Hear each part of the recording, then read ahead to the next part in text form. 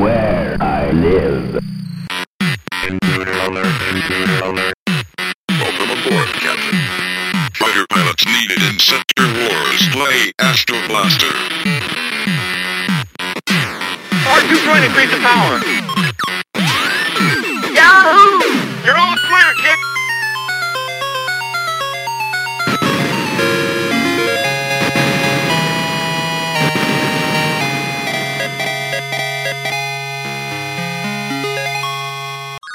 Hello, friends, and welcome to the Diary of an Arcade Employee podcast. I'm your host, Vic Sage, and for this show, I will be discussing Namco's 1981 sci-fi multi-directional shooter, Warp. Now, this is a game that until Shay purchased it at an auction and brought it through the doors of the Arcadia Retrocade, I honestly had never heard of. And judging by the fact that no one guessed what the sound was at the end of the Golden Axe episode, I bet most of you haven't either.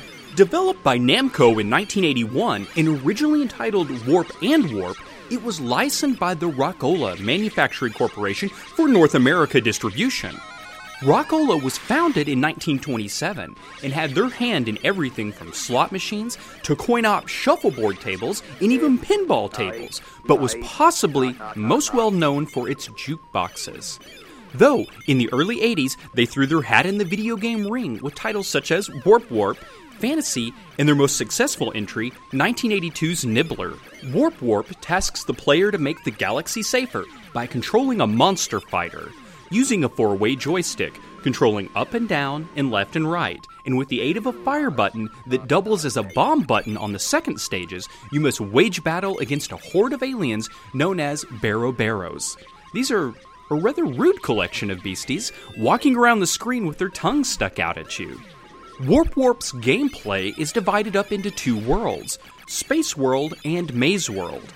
Each of these worlds requires a different approach in terms of how you combat the Barrow-Barrows, but in both, there is one constant, and that is, in the middle of the screen, there is the Warp Zone. When it flashes Warp, you can step into the zone and be whisked away to the opposite world that you're in. You know, Maze World warps to Space World, and vice versa. You do not have to warp out on a level. By slaying all of the Barrow-Barrows, a new round will begin, taking you to Space World if you happen to be in Maze World. But by staying put in Space World, you will hear the music speed up, and the beasties will as well, until you are generally forced to warp out of there. Space World is the first level and allows your monster fighter to use a ray gun to fire bolts at the marching Barrow-Barrows. 20 in all in each level, or round if you will.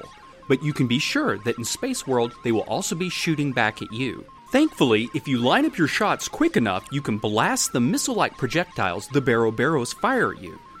I find this to be the easier of the two worlds, as there's more room to move around.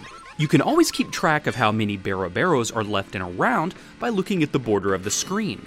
You will see silhouetted images in groups of 5. 5 in the top left and top right, bottom left, and of course bottom right. Assuming you aren't like me and finding yourself too busy trying to stay alive to count the remaining Barrow-Barrows. In each world, as the beasties get closer to the warp zone, they will change in color. Starting out as yellow, they will then become orange and finally red. This affects the scoring system as well. The yellow Barrow-Barrows are worth a mere 60 points. The orange ones are worth 90 points, and the red aliens are worth a whopping 150 points, and seem to be the most aggressive. For every 3 yellow Barrow-Barrows you shoot in a row, a new alien beast will then appear in the mix. In this case, a green-hued Keru that is worth 500 points if you blast it. It kind of looks like a frog. For every 3 orange Barrow-Barrow you blast in a row, you will find a blue Teiko arrive on the scene, and it's worth 1,000 points. The Teiko resembles a squid, and for taking out 3 red Barrow-Barrows in a row, you will be faced with a pink-colored Kani, a pink-colored crab beastie that is worth a cool 2,000 points. These bonus aliens won't hang around for long, so you'll have to be quick to avoid the missiles from the beasties to draw a bead on the bonus ones. The second world in Warp is called the Maze World, and all of the rules and scoring I just mentioned are in effect except for 3 big changes. 1. In a maze world, you will have to maneuver around the many pink blocks that in effect create the maze. 2. You no longer have your ray gun to count on, but instead drop time-delayed bombs behind you. How long the delay is dependent on how long you hold the bomb button down before dropping it.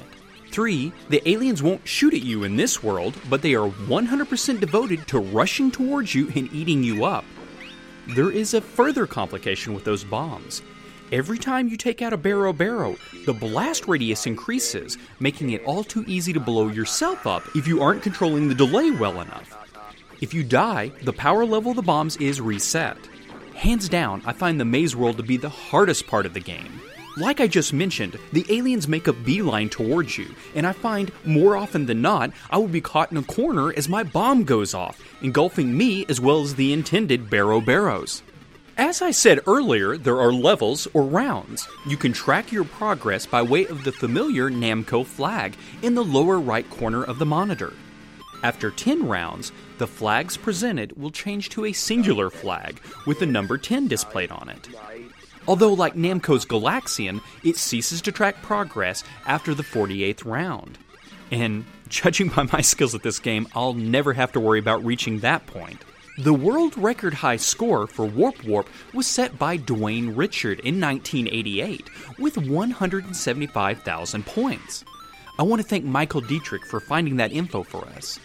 It just so happens that Michael is the high score holder at the Arcadia Retrocade with an impressive 20,000 points. Warp was released not just as an upright cabinet, but in cocktail cabinet form and cabaret versions.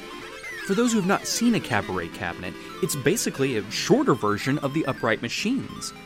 I suppose they were more useful if space was an issue. They certainly were easier for kids to play. Warp was ported to the Japanese PV-1000 as Warp in 1983. The PV-1000 was a Casio-manufactured home console. Only 15 titles were ported to that system. Besides Warp, you could play the likes of Pooyan, Dig Dug, Amadar, Tutankhamun, Turpin, Pachinko UFO, Fighting Bug, Naughty Boy, Space Panic, Dirty Chameleon, and Excite Mahjong.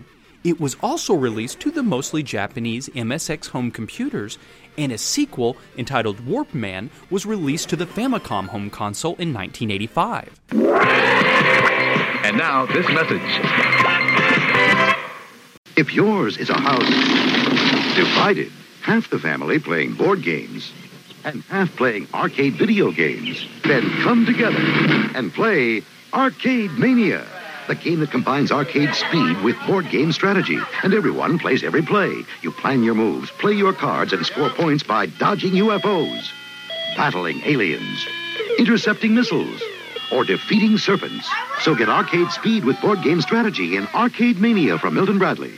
Mr. Arcade, get him out of here! It's playing Donkey Kong. You like Donkey Kong, eh? Okay, big fella. It's the official tabletop version of Donkey Kong, and it looks, plays, and sounds the same. It even has different screens as you get higher. And even more important, you can take Donkey Kong home. Official Donkey Kong, the arcade game you can take home with you from Coleco.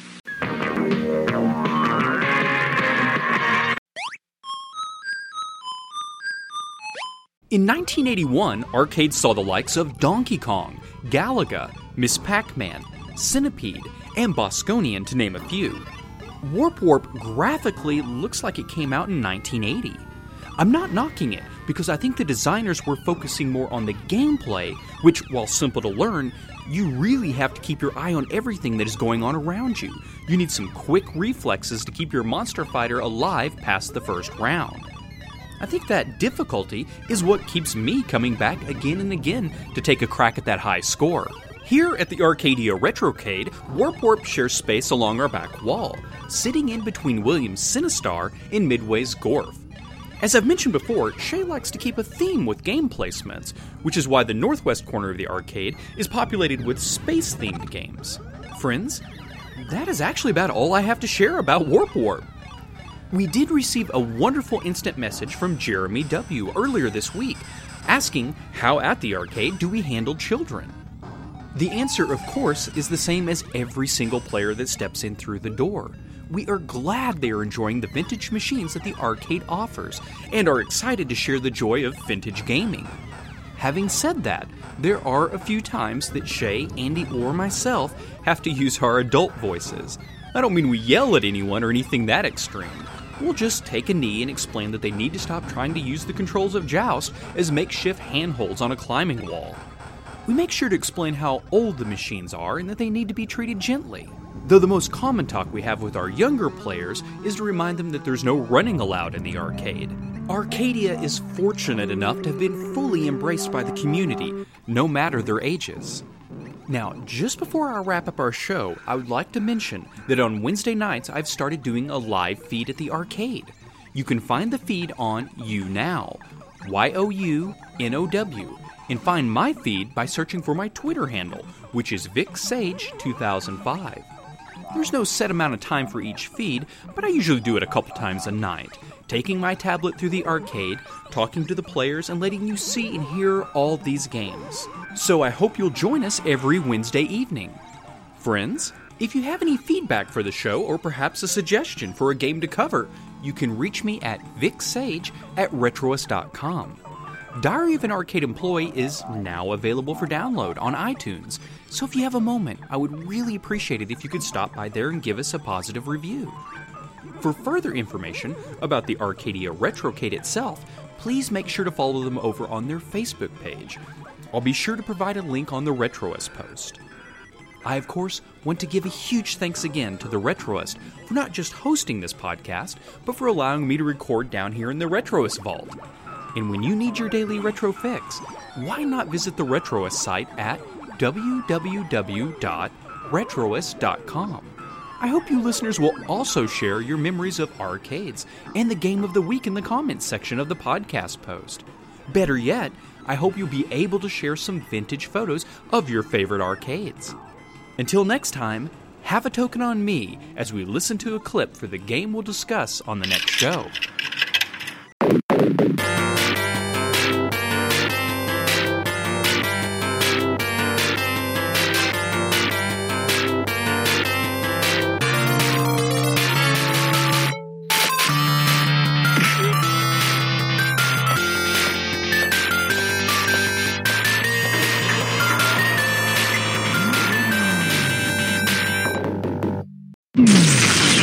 This has been a Retroist production.